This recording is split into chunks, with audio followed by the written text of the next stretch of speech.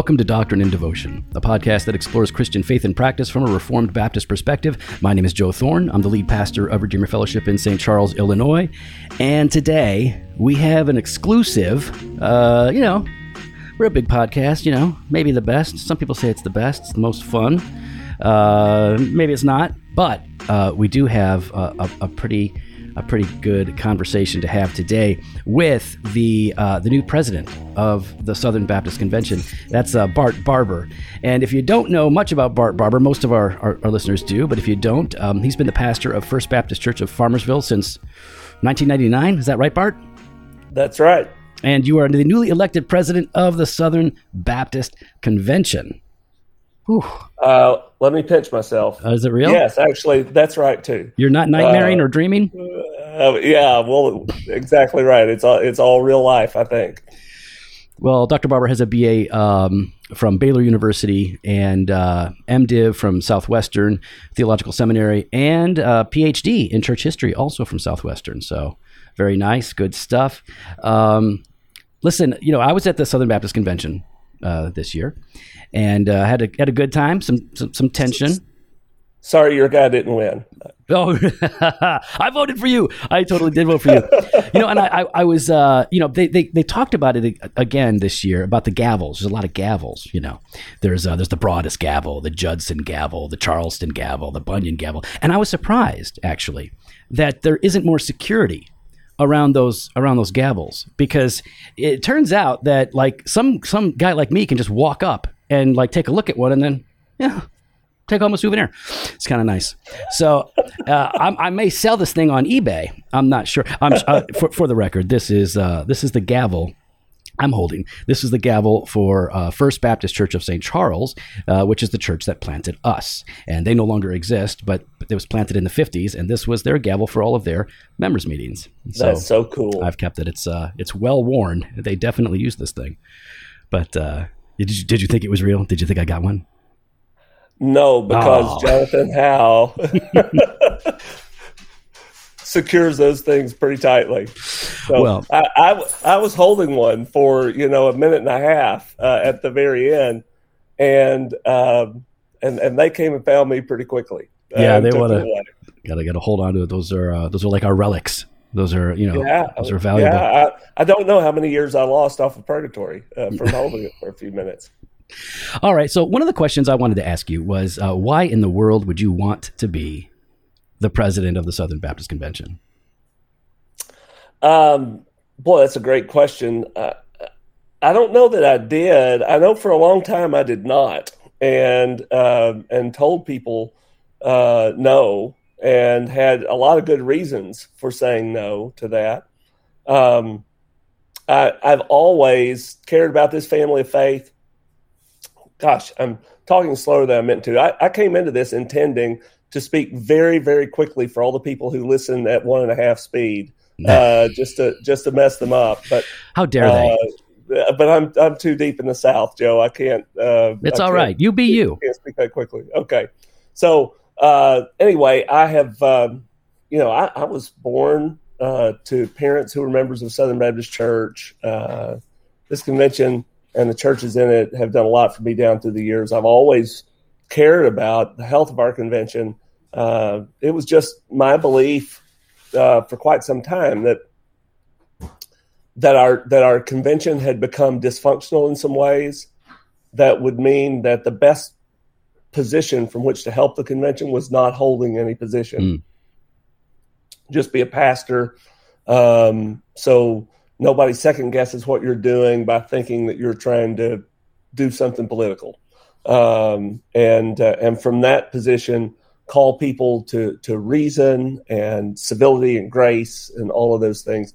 But a lot of friends reached out to me earlier this spring and said, this is something you really need to do. And I just, in prayer, God moved upon me and upon some people close to me that I was called to do this. And so I went into it thinking, God's called me to put my name into the hat. I'm prepared to lose and go about doing what I've already been doing. and God had different plans in mind. So here we are. I will say this, since being elected, I can tell you now why I'm glad I did, because the number of people who really do want good things for the SBC, who care about this family of churches, they've been blessed by it just like I have, and who have reached out to me and said, please lead us in the direction you've said that you're going to lead us. It's that network of people who are praying for me, encouraging me, saying great things. I think that's going to be a whole lot deeper and richer than I ever thought it was going to be. And I think it's going to be a joy to give voice to folks like that in our convention. That's great. And one of the things that I've always appreciated about you online, and this is the first time we've actually spoke. We spoke on the phone just before this, but But as of this interview, right before this, it was just social media, and you're very active on social media, especially for an old head. Actually, I don't think you're that much older than me, but you're very active on social media, and you're not afraid to engage in tough topics, but you're always gracious, you're always kind, you're always clear, and you're funny. Like, you bust chops, which is something that Jimmy and I always appreciate. You are not afraid to throw down and make fun of your people, the people that you love. You don't make fun of people that you disagree with. You make fun of your friends. I make fun of people I disagree with. I make fun of Matt Hensley all the time. Oh yeah, well, it's kind of hard to agree with him. Yeah. But with your attitude and with your approach, and I think your character, your spirit, was it hard running for president, or what was the hardest part of actually running? Was it easy? Was it difficult? Were you surprised about how things kind of unfolded before the actual vote? So I've always had people disagree with me. It wasn't until my name was in the hat for president of the SBC that people really started, well, apart from a few people, that people really started actively, what I've got to think is intentionally misrepresenting my position on things. It was never worth it to do that before. They could, I suppose, just ignore me or make their best case, and I make my best case and just leave it at that. Walk away, feeling they'd bested me in debate or whatever. But I've never had anybody come back and say Bart Barber hates democracy and is a totalitarian. That kind of thing was new. And the main thing that bothered me about that was not that I thought that a large number of people were going to come away honestly thinking that I was okay with homosexuality, or honestly thinking that I didn't care about honesty, because I think really we just come into our adolescence with the internet enough that most people, when they see something that seems like a take that's way yonder too far, a lot of people see that and they're wise to that. What bothered me is just to consider the spiritual condition of somebody who would do that, and to mourn. I'm not naive to think that there aren't a lot of people in the world who would fall prey to something like that. That a family of churches trying to reach the world with the gospel would be the occasion that would create in people a context and a motivation to lie. It's heartbreaking to me that would be that way. Well, this sounds exactly like something a liberal who denies the sufficiency of Scripture would say. Okay, so yeah, I mean, there's just there's been some ugliness, and that is something that I actually want us to talk about here in a minute. But so I want to be clear. Not Tom. Tom Ascol never misrepresented me in ways like that. And Tom. You and Tom know each other well. Yeah, I've known Tom for a long time. And he never did that to me. Yeah, I never saw Tom go after you. Right, but there were people. Oh yeah, no, I know. So we get to the SBC, and was there anything there that, because I want to talk about what encouraged you and what you thought was good about it. But before we do that, was there anything there that you were discouraged by? Were there any frustration points besides people using the point of order button when they don't know what's going on? I mean, I used to moderate our local association, so I know Robert's rules. But I felt like that we need to fix that thing. So besides that, were there moments of disappointment, or was it just overall good? Like, what's your take? So I'll tell you, any annual meeting that I go to, there's things I'm disappointed in, things I'm excited about. You put that many people, 10,000 people together in a room, right, with an open microphone for anybody. Point of order. Yeah, exactly. But I think here's the thing that disappointed me the most. And I really believe in the integrity of the process, and I don't want to disparage anybody who gets up and makes anything that's a heartfelt plea, even if I disagree with that. But when there was an attempt to amend a resolution on rural churches and rural pastors, to insert into that some points about the plagiarism controversy that happened over the course of the past year. Not that I wouldn't want somebody to have their say about that question, but to take away from rural churches and rural pastors who are on the line in hard, lonely, isolating ministry, and to try to take that away and make it a resolution about your pet thing, right? Stick it in something else, right? I was so disheartened by that would even happen. That I put on my parliamentary procedure hat and walked up to a microphone to think about what legitimate reason there would be to keep that from going forward anymore. Well, I'm glad it got shut down, because it had nothing to do with the resolution.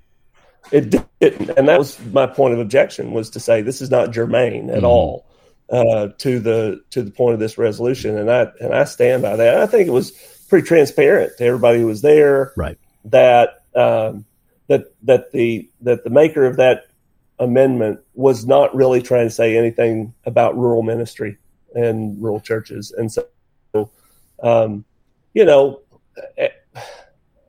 everybody, like I said in the lead up to that, everybody's lost a vote at some time or another. Everybody's tried to do something, anybody who's done much walking up to a microphone has been ruled out of order on something, or had something referred out that you didn't want to have referred out. And how many of your motions that you've created have been shot down? Almost all of them. Almost all of them. The first time I went to a microphone to make a motion, I wanted a study on professorial salaries. They ruled it out of order. I think maybe I was the first person in modern history to appeal from the decision of the chair. And of course, several people did that this year. So I feel like I'm kind of a trailblazer, in that way.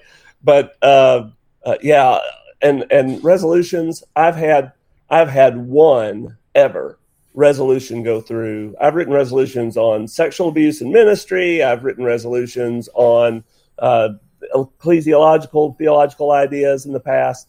The only one I've ever had go through, I was in a partnership with Tom Askell and Malcolm Yarnell on. That was a resolution on regenerate church membership. Well, you hardcore... everything else has been blown down. You hardcore 5-point thoroughgoing Calvinists, you all flock together. It's actually, this is, and for listeners don't know, Bart is not a Reformed Baptist. He's Baptist, but he's not a Reformed Baptist.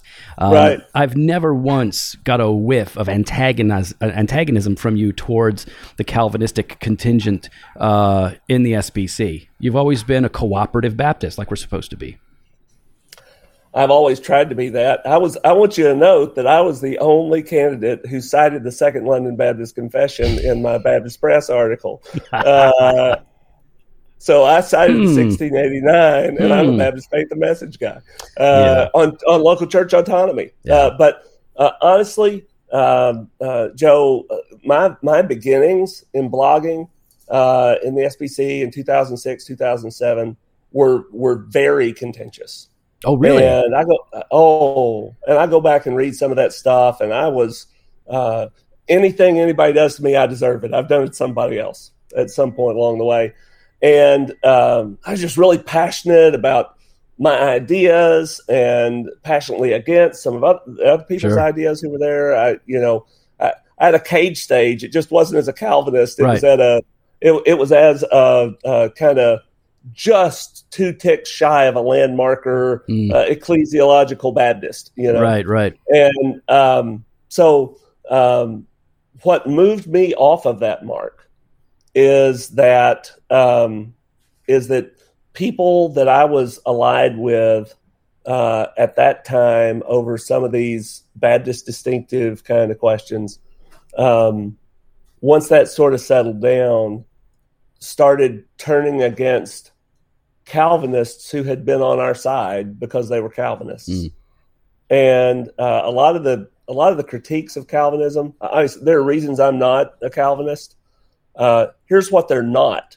It's not because I think that Calvinism kills evangelism and missions. Right. I've tried to say to people that the first and the most faithful people to be missionaries and to be evangelists in Baptist history have been Calvinists. Yeah. And you just can't square it with the historical record to make those critiques.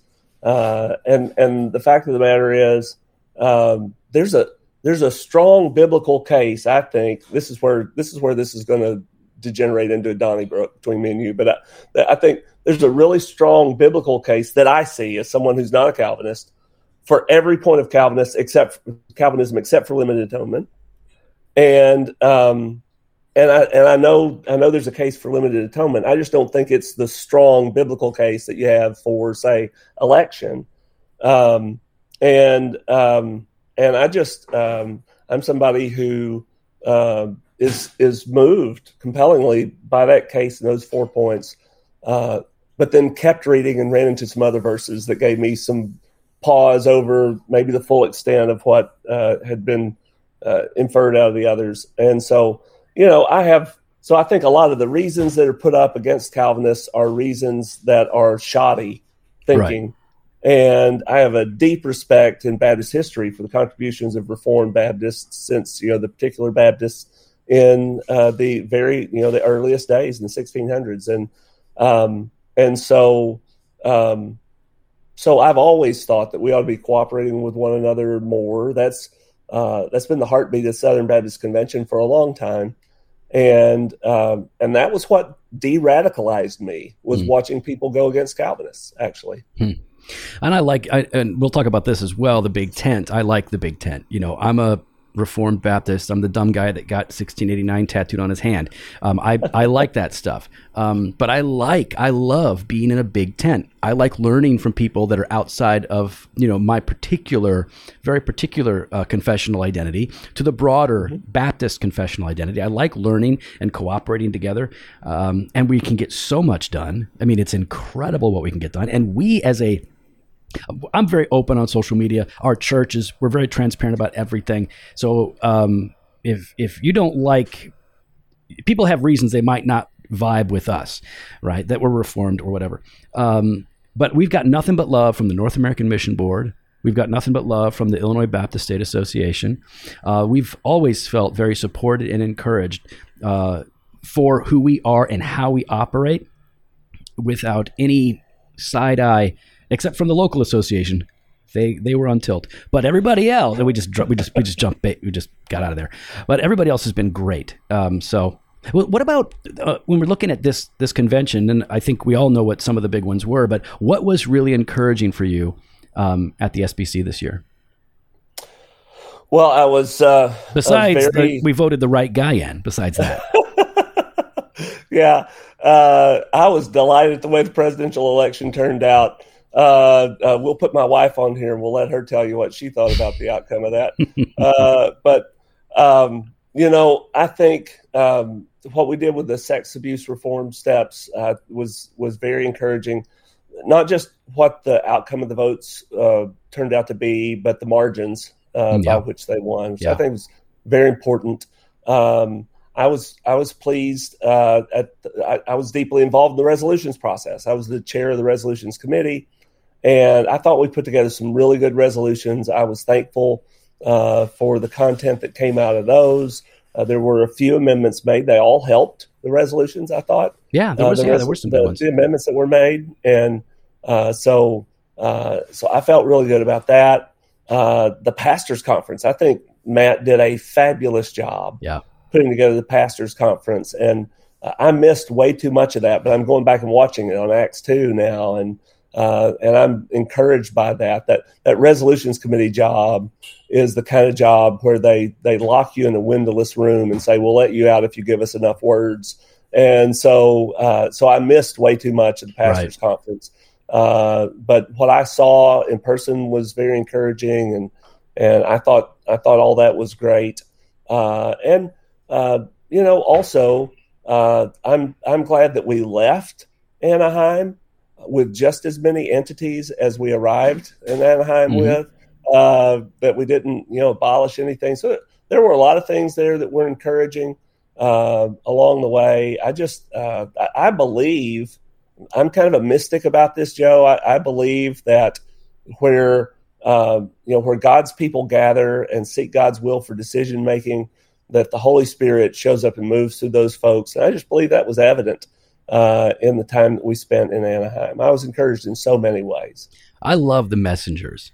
I mean, there's always groups that I'm like, I get tired of. Like there's, people get tired of me. People can only take so much of Jimmy and I, and some people can't take any of Jimmy and I. So I get it.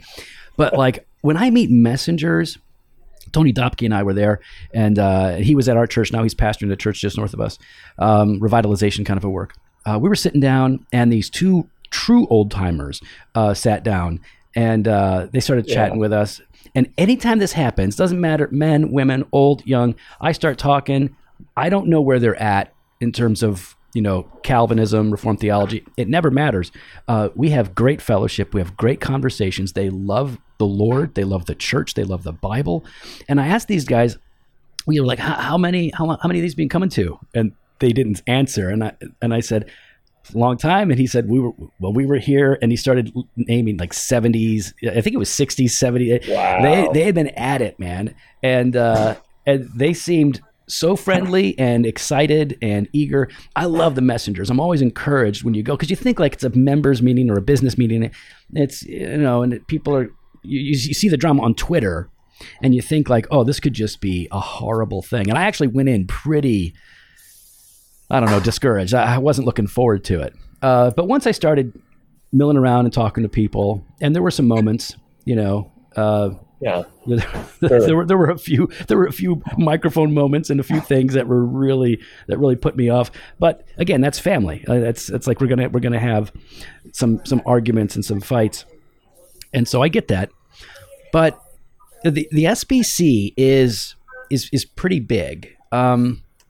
Do you think that there are, because like Tom brings up a lot of points that I agree with, right? Like when it comes to regenerate church membership, as an example, he's been harping on that, and I mean that in a positive way, harping on that for decades. That's great. Like there are things that need to be fixed. I like the ERLC. I think we need to do some work on it. I think they were way too quiet on some issues, and I'd like them to speak up more. And I think they could be a better resource for us. But I like the ERLC. But what do you think is broken or does really need a reformation of sorts in the convention at this point? So that's a great question, and I'll mention a couple of things, but I'm going to bookend it. I'm going to say this twice, once at the beginning and once at the end. The things that are working are bigger than the things that are broken. That's good. And but I do think that there is a need to work a little harder on our system of trustee governance in terms of training and equipping for trustees. I've been a trustee, and I'll give you a couple of areas that I think would be good for us to give some help for our trustees on. First of all, just some basic training about good board governance, about what their role is, about helping them to understand how they relate to the head of the entity. Hey, Bart, just for a quick minute, could you explain? Some of our listeners are so out of any kind of denominational framework. Could you explain what you mean? We elect trustees. What are trustees? Sure. So the way the Southern Baptist Convention works, our churches are autonomous, and so are all of the different corporations that are associated with the Southern Baptist Convention, like the International Mission Board that sends missionaries overseas, and the North American Mission Board that you talked about earlier, that plants and strengthens churches in underserved areas in North America, in the United States and Canada, basically. Or the ERLC that we've mentioned, who does advocacy work for religious liberty and for ethics. And we have 6 seminaries, and we have Guidestone that provides retirement and insurance kind of services, and then Lifeway that produces curriculums, publishing house, academic books, that sort of thing, and online services. Lifeway does a lot of stuff. So each of these is a separate corporation, and they each one of them is the corporate relationship is highly technical. The stockholders in each of those corporations, there's only one. It's the Southern Baptist Convention.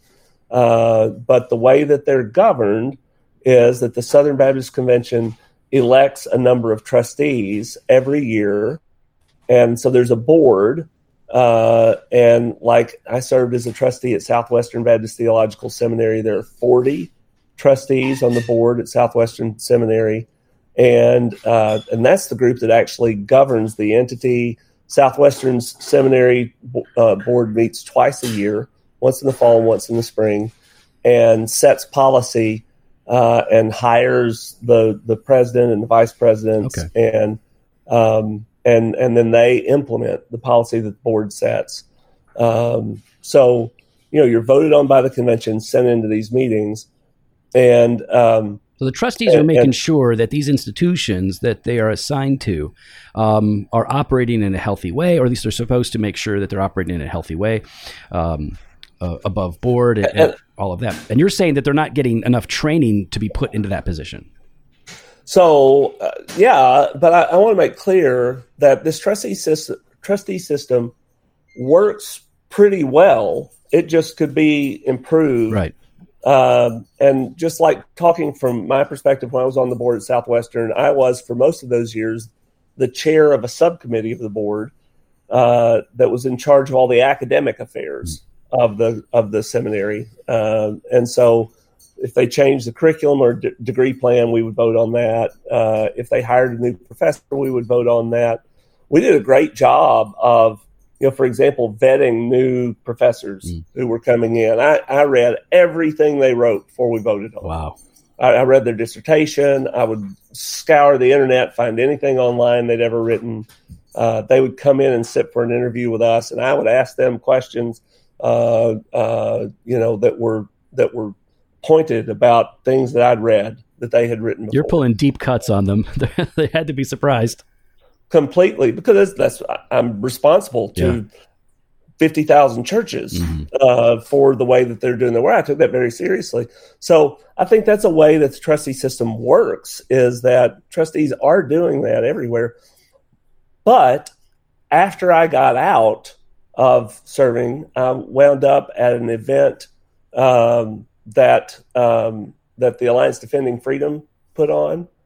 And they had a few pastors at that. Most ADF events are mostly populated by lawyers. This is a group that goes to the Supreme Court and argues in favor of religious liberty. But, they'll bring a few pastors in to some of these events just to teach us some things. And they had an entire session on how a board ought to run, and like 10 questions every board member should ask at every board meeting. Not out loud every time, but that you should answer from the documentation they give you. And I was like, wow. Where was this when I was on a board? And so right now we do pretty good board orientation. The entity that you're governing provides you with the orientation. I think we ought to have, we still need that. The entity needs to provide orientation, but I think we ought to have some independent training for all of our trustees prior to and along the way. The best idea for me, and I should make clear, the president of the convention has no authority to make it happen, other than to suggest it's a good idea. But I wish with our annual meeting every year, we would have a meeting for everybody who's a trustee of anything. That's and good. Just do a little continuing education about best practices to clarify. Some people go into a trusteeship and they think, here's this entity head who is a celebrity, a hero in my mind, and I'm here to help carry his agenda forward. That's an unhealthy relationship for trustee to be in. Others come in and think, I was sent here to get this guy, and that's not healthy either. And so I think in some cases, helping trustees to have a healthy idea about their relationship with the administration or the head of the entity, could be a good investment. But I think maybe far and away the most important would be to provide some independent training to trustees about their relationship with member churches of the SBC and just rank and file Southern Baptists. That's a difficult needle to thread. But I've talked to some Southern Baptists who would say, and I believe them, I had concerns about something the RLC did or didn't do. I had concerns about something Southwestern did or didn't do.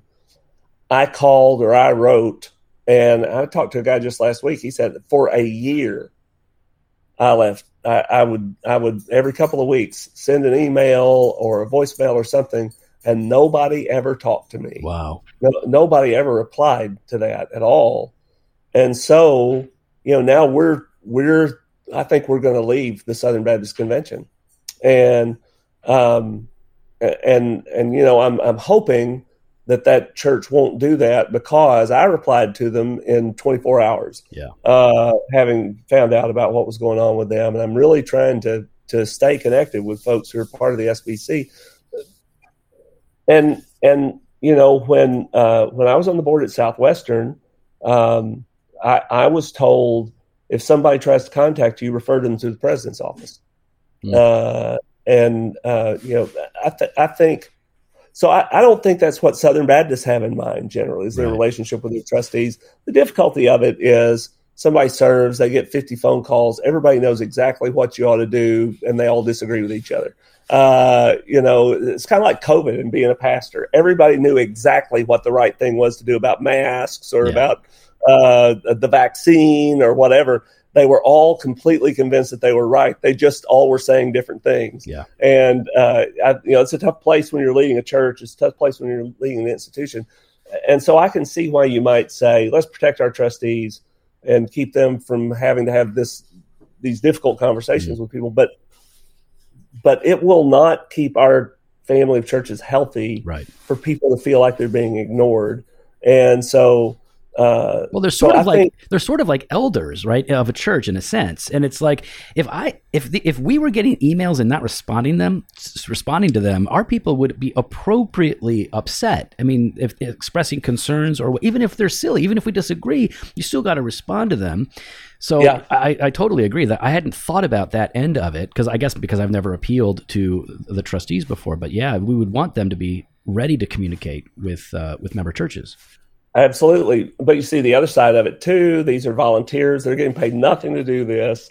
And, sometimes they'll get questions or complaints about things that are a really deep dive into the operations of a big entity. And it's hard for them to know exactly how to answer, or even to know whether it's appropriate. If Southwestern Seminary has a labor dispute with somebody who shelves books at Roberts Library, it's an unhealthy climate if trustees are jumping in on every internal employment dispute.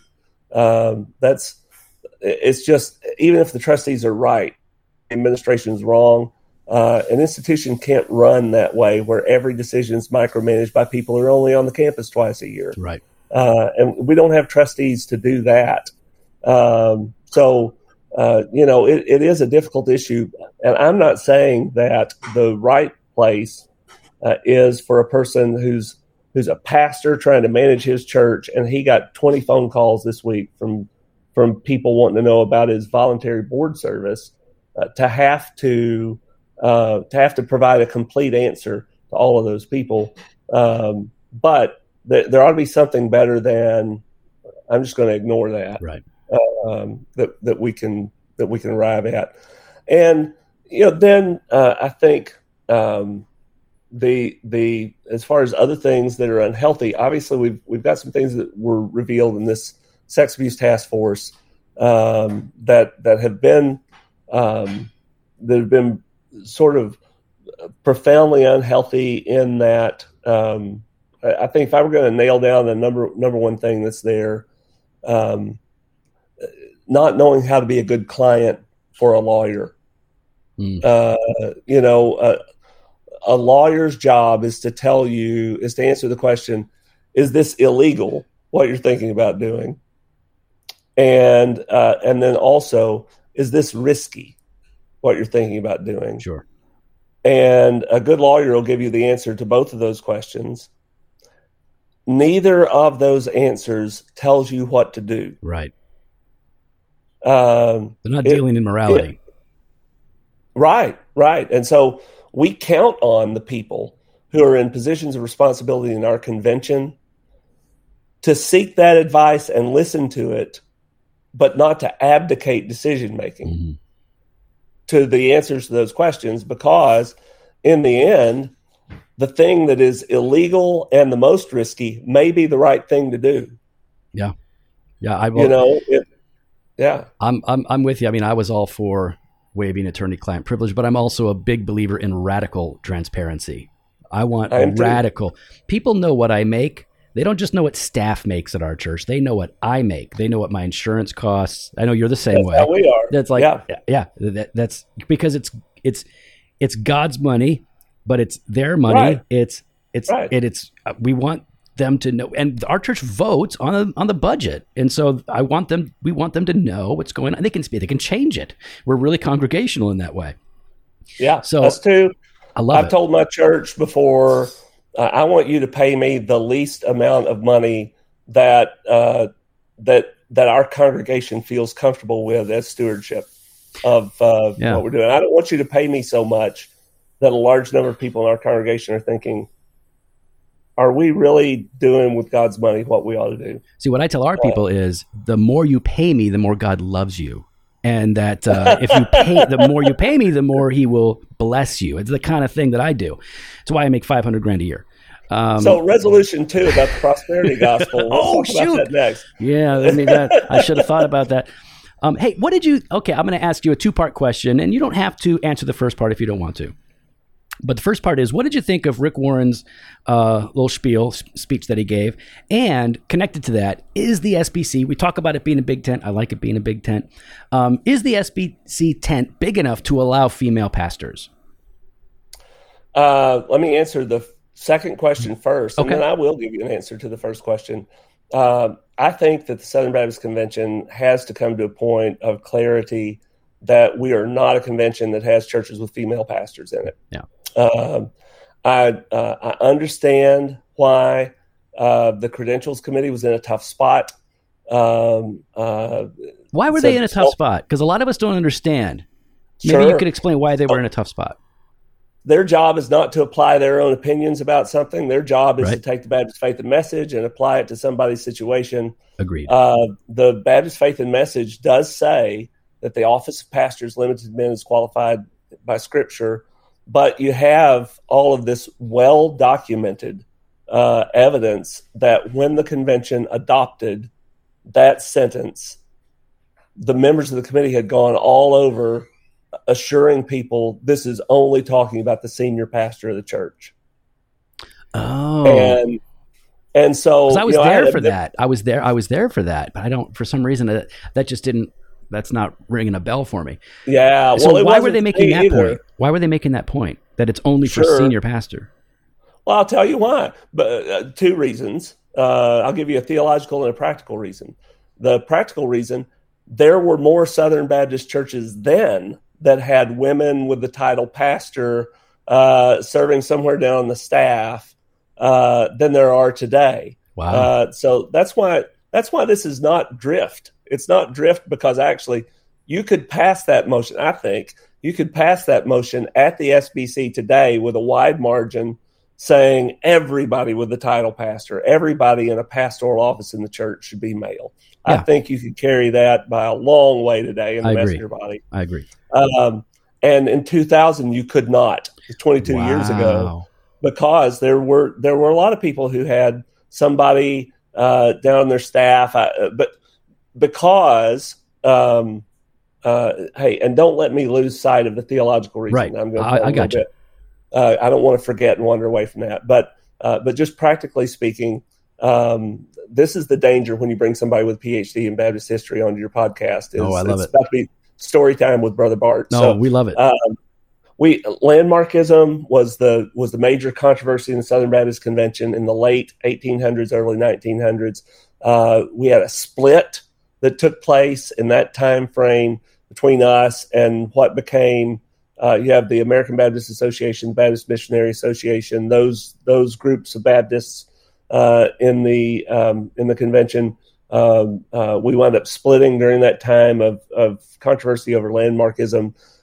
In the period after that, sick of arguing about these things, Southern Baptists replaced talking all the time about landmark ecclesiology with kind of, we don't talk about Bruno. It was we stopped talking about ecclesiology much at all. Yeah. And that's the way things were when I went through seminary. Is that it was a really very attenuated conversation about ecclesiology, and I remember people talking at that time about how, well, we have women on staff who are working with children. We have women on staff who are working with students in some places. We have women on staff who are working with women. They're doing the same work as this man over here who's doing something else, but because he's ordained and called a pastor, his tax situation is different from this other person over here who gets a smaller salary and her taxes are worse because she doesn't have that. So, and a lot of these people had been through an educational process that had barely talked about the idea that they're biblical offices with biblical qualifications, and here's the difference between a pastor and somebody else who serves. And so they just started saying, as a matter of fairness, let's ordain that person and put them in a position to have the same benefits in their taxation, because Baptists have been generally unified on not enjoying paying taxes. We're good Americans in that way. And so you had people doing that sort of thing. But then along came movements like Nine Marks that started encouraging people, and they're not the only ones, but but like that, really encouraging people to think about biblical ecclesiology and about the office of pastor, elder, overseer, and so I think when you get to the year 2000, that's really just kind of starting, and so here's the theological reason. Okay. If you look at some of the folks who were on that committee, Paige Patterson is one of them, and there's a neat little book, 4 Views on actually it's not the 4. Is it the 4 Views on ecclesiology, or is it the Who Runs the Church? It may be Who Runs the Church. Anyway, Paige Patterson, Sam Waldron are both in there writing chapters in that, and Patterson's advocating for a point of view that he called primary elder congregationalism versus Waldron's plural elder congregationalism. And, Patterson's point coming out of like the 7 stars to the 7 churches in the Church of Asia and whatever, his point was to say that that really there's a biblical idea of a senior pastor who's different from all the others. And so I think a legitimately held point of view by him and some folks who were influential on the drafting of the Baptist Faith and Message, and by a lot of people in the congregation at the time who you just didn't see nearly as much in the terms of plurality of elders and that sort of an approach to church governance, and the idea that these are all pastors, elders, overseers. So I think that caused people to come back and offer that clarity at that time to say, when we say pastor, we're talking about the senior pastor. And I think our ecclesiology has moved since then. I think we actually have a healthier view of what a pastor is now and how many of them there can be in a church. Right. And I think we have, I think we also have a healthier view about gender roles in that, because like I said, I think there are actually probably fewer people in that kind of a position named and recognized as a pastor in the Southern Baptist Convention today than there were in 2000, where they were afraid they couldn't pass this revision of the Baptist Faith and Message if they didn't make that clarification. So I think that a denomination, a family of churches, what holds us together organically, part of it is that we swap members and pastors back and forth between these churches as people move to other parts of the country or whatever. And that's kind of cohesive. I know, there are a lot of people, when I run into Jimmy Draper, for example, there are like 3 families who live in Farmersville now who are part of my church, who used to live down in the Metroplex and were a part of his church. And so a lot of people who are in the Southern Baptist Convention I run into, and we talk about church members we know in common. And I think if you get to a point where you have so much broadness in your idea of who's qualified to be a pastor and who's not, you get to a point where the churches can't swap pastors. They have radically different ideas about who a pastor is. And so I think Al Mohler is right. I think the biblical case for males only in the office of pastor is strong enough that if you can wriggle out of that, you can wriggle out of anything that the Bible says. And so I think Dr. Mohler's right to say that this is a bellwether in some ways. And but I also think that the fellowship of the Southern Baptist Convention will struggle to endure with churches that have such radically different views of who would be qualified to be a pastor. And so for all those reasons, I think that ultimately we've got to settle this question. I can say that and say that I hope we'll settle this question by persuasion more than exclusion. And I think there's reason to be hopeful for that, because I've already said, I think we've really made great gains since 2000 about this in the view of Southern Baptists about what the office of pastor is. And, I believe the vehicle for that is not going to be passing a resolution or anything like that. I think it's likely, you heard me say it here, I think it's likely that in the next 5 or 6 years, at some point, we're going to have to raise the hood on the Baptist Faith and Message and get the wrenches out and kind of get and see. We've done that typically every 30, 35 years or so. It's only been 20, but it's been 20 pretty dramatic years. And I don't think this is the only thing that we need to look at the Baptist Faith and Message about. I think we addressed homosexuality in some really important ways. There are things in the Baptist Faith and Message that touch upon the transgender things that are happening around us, but that's really marched forward quite a long way. We could probably strengthen some language in the Baptist Faith and Message in some of those areas too. And and we also need to figure out how the churches relate to the Baptist Faith and Message, right? Because Adam Greenway is completely right about that. Absolutely. We need to figure that, because I know what I want. I want to, you got to affirm it. If you can't affirm it, I would like to see it happen. It's in a different way. I'd like it. You got to affirm it. If you can't, then you got to appeal to your state. And then here's my exception. And then they've got to say yes or no on it. I don't understand why we can't have a clearer sort of. I don't know if you know this, but our state convention, Southern Baptist Texas Convention, it's exactly that way. To be a member of our state convention, your church has to affirm. That doesn't have to be your church's statement of faith. You can have a different statement of faith for your church, but you have to affirm the Baptist Faith and Message to be able to be a part of it. Now, I promised you that I would answer about what Rick had to say, and I'll tell you that that I have respect for Rick Warren's coming and speaking, addressing this issue. I don't think he helped himself really with what he had to say. Why is that? I think that the memes that you see on the internet reflect why it came off. It came off as bragging. I think it really had that effect. And But I do think that he had the right to speak. I saw a lot of people complain that he had gotten the time to speak. You may have seen I played some small role in that inadvertently that I talked about. Did you see where I tweeted about that? I don't remember. Okay. Well, I was sitting there getting ready to go up for the Resolutions Committee report the first time. And the Credentials Committee was reporting right before us. All this was going on.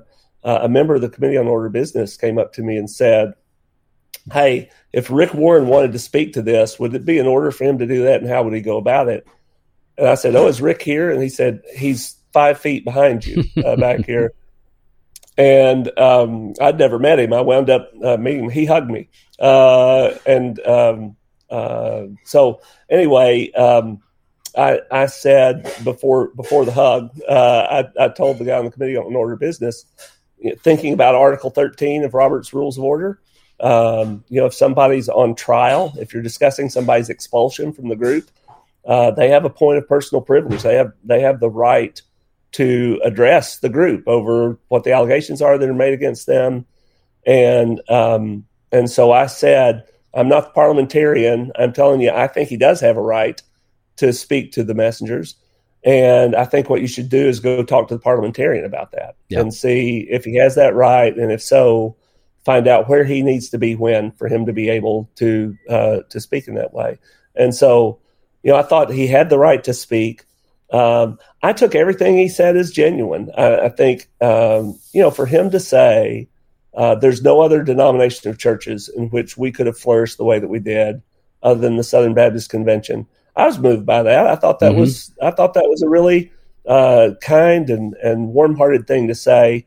But I think going to seminary when he did, and in the environment he's been in California, I do think that not just in this area, but in some other areas, Rick has taken more of an experimental approach to ecclesiology, trying to figure out how to structure his church. You can see that even in the point he makes, which he's right that a lot of people haven't bothered to ask this. And he says, "Hey, listen, we're governed by elders, and they're all men, and we're committed to that. We just see pastors and elders as different."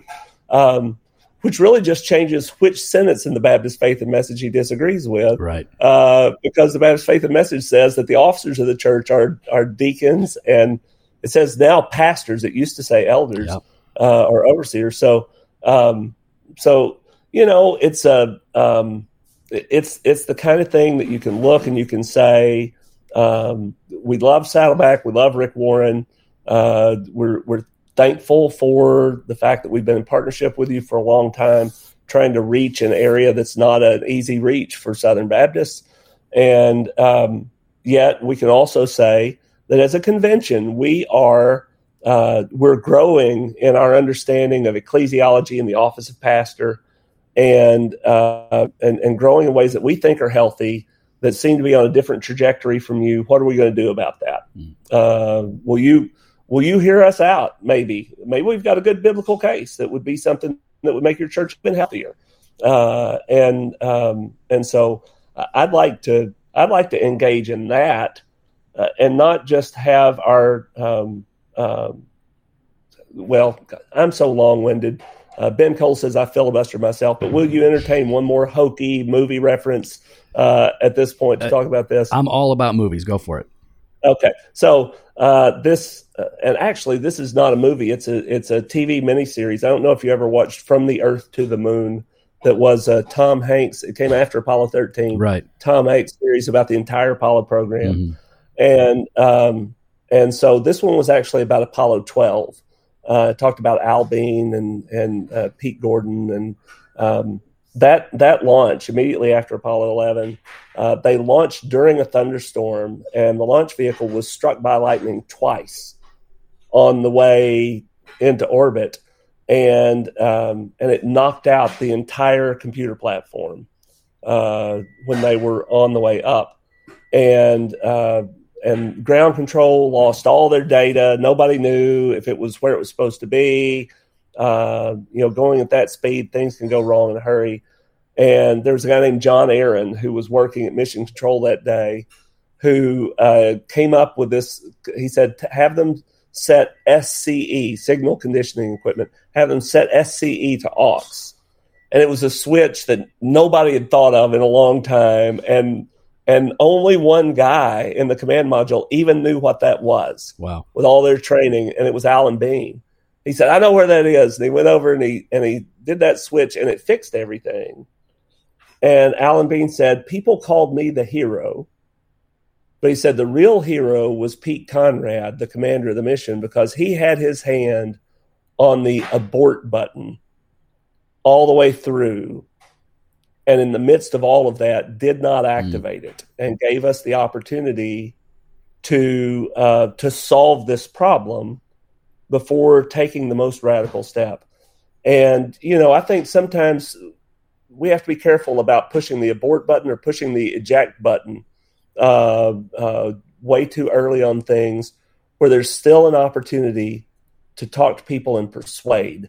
And particularly when the momentum's in our direction, like I think it is on this question of pastors and ecclesiology and gender roles complementarianism. That's good. And let me just ask one last question, and you can be as brief as you want, as I know our time is up.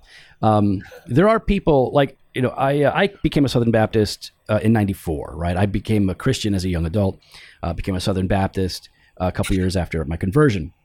And so I've been SBC since. And I've had to talk people in my generation, Gen X, out of leaving a lot, especially in the aughts. I'm like, don't leave, don't bail, just it's going to get better. Things are going to get better. We just got to work at it. But I see it happening a lot. Again, a lot of people are threatening to leave, sort of like when liberal Hollywood says, if this person gets elected president, I'm going to go to Canada. They never do, but they always threaten it. But I think some of these people are. And honestly, our church, I mean, if this whole convention would have gone sideways, a number of our people would have wanted to leave. We might not have lasted in the SBC. So to those that are looking to leave, or at least to those that are tempted to leave, to those that are struggling with staying, how would you encourage them to stay longer, give it more time? What would you say to them? Well, it depends on the reasons. I mean, if you're thinking about leaving because you're not sure about immersion baptism, or if you're thinking about leaving because you think that the convention is way too fundamentalist with its commitment to inerrancy and sufficiency of Scripture, you may have a better home somewhere. Right, else. absolutely. Really, and I think we have to be honest about that. Our prime objective is not to keep everybody, right, but for folks who fit within the Baptist faith and message, for folks who fit within this idea of cooperative missiology, I'll just say this: don't lose sight of every good thing that's happening because of the bad things that you notice that may actually be valid. Maybe there are probably 100 missionaries on the mission field who think just like your church, okay, who are being supported through what you're doing through the cooperative program.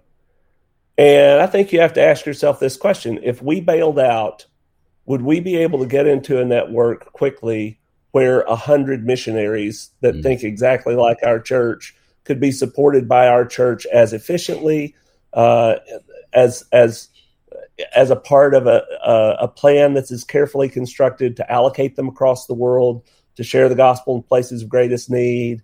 Would we be able? You're in a network of churches where there are 6 seminaries, and they may have a professor that you disagree with. They may have a professor that you disagree with sharply.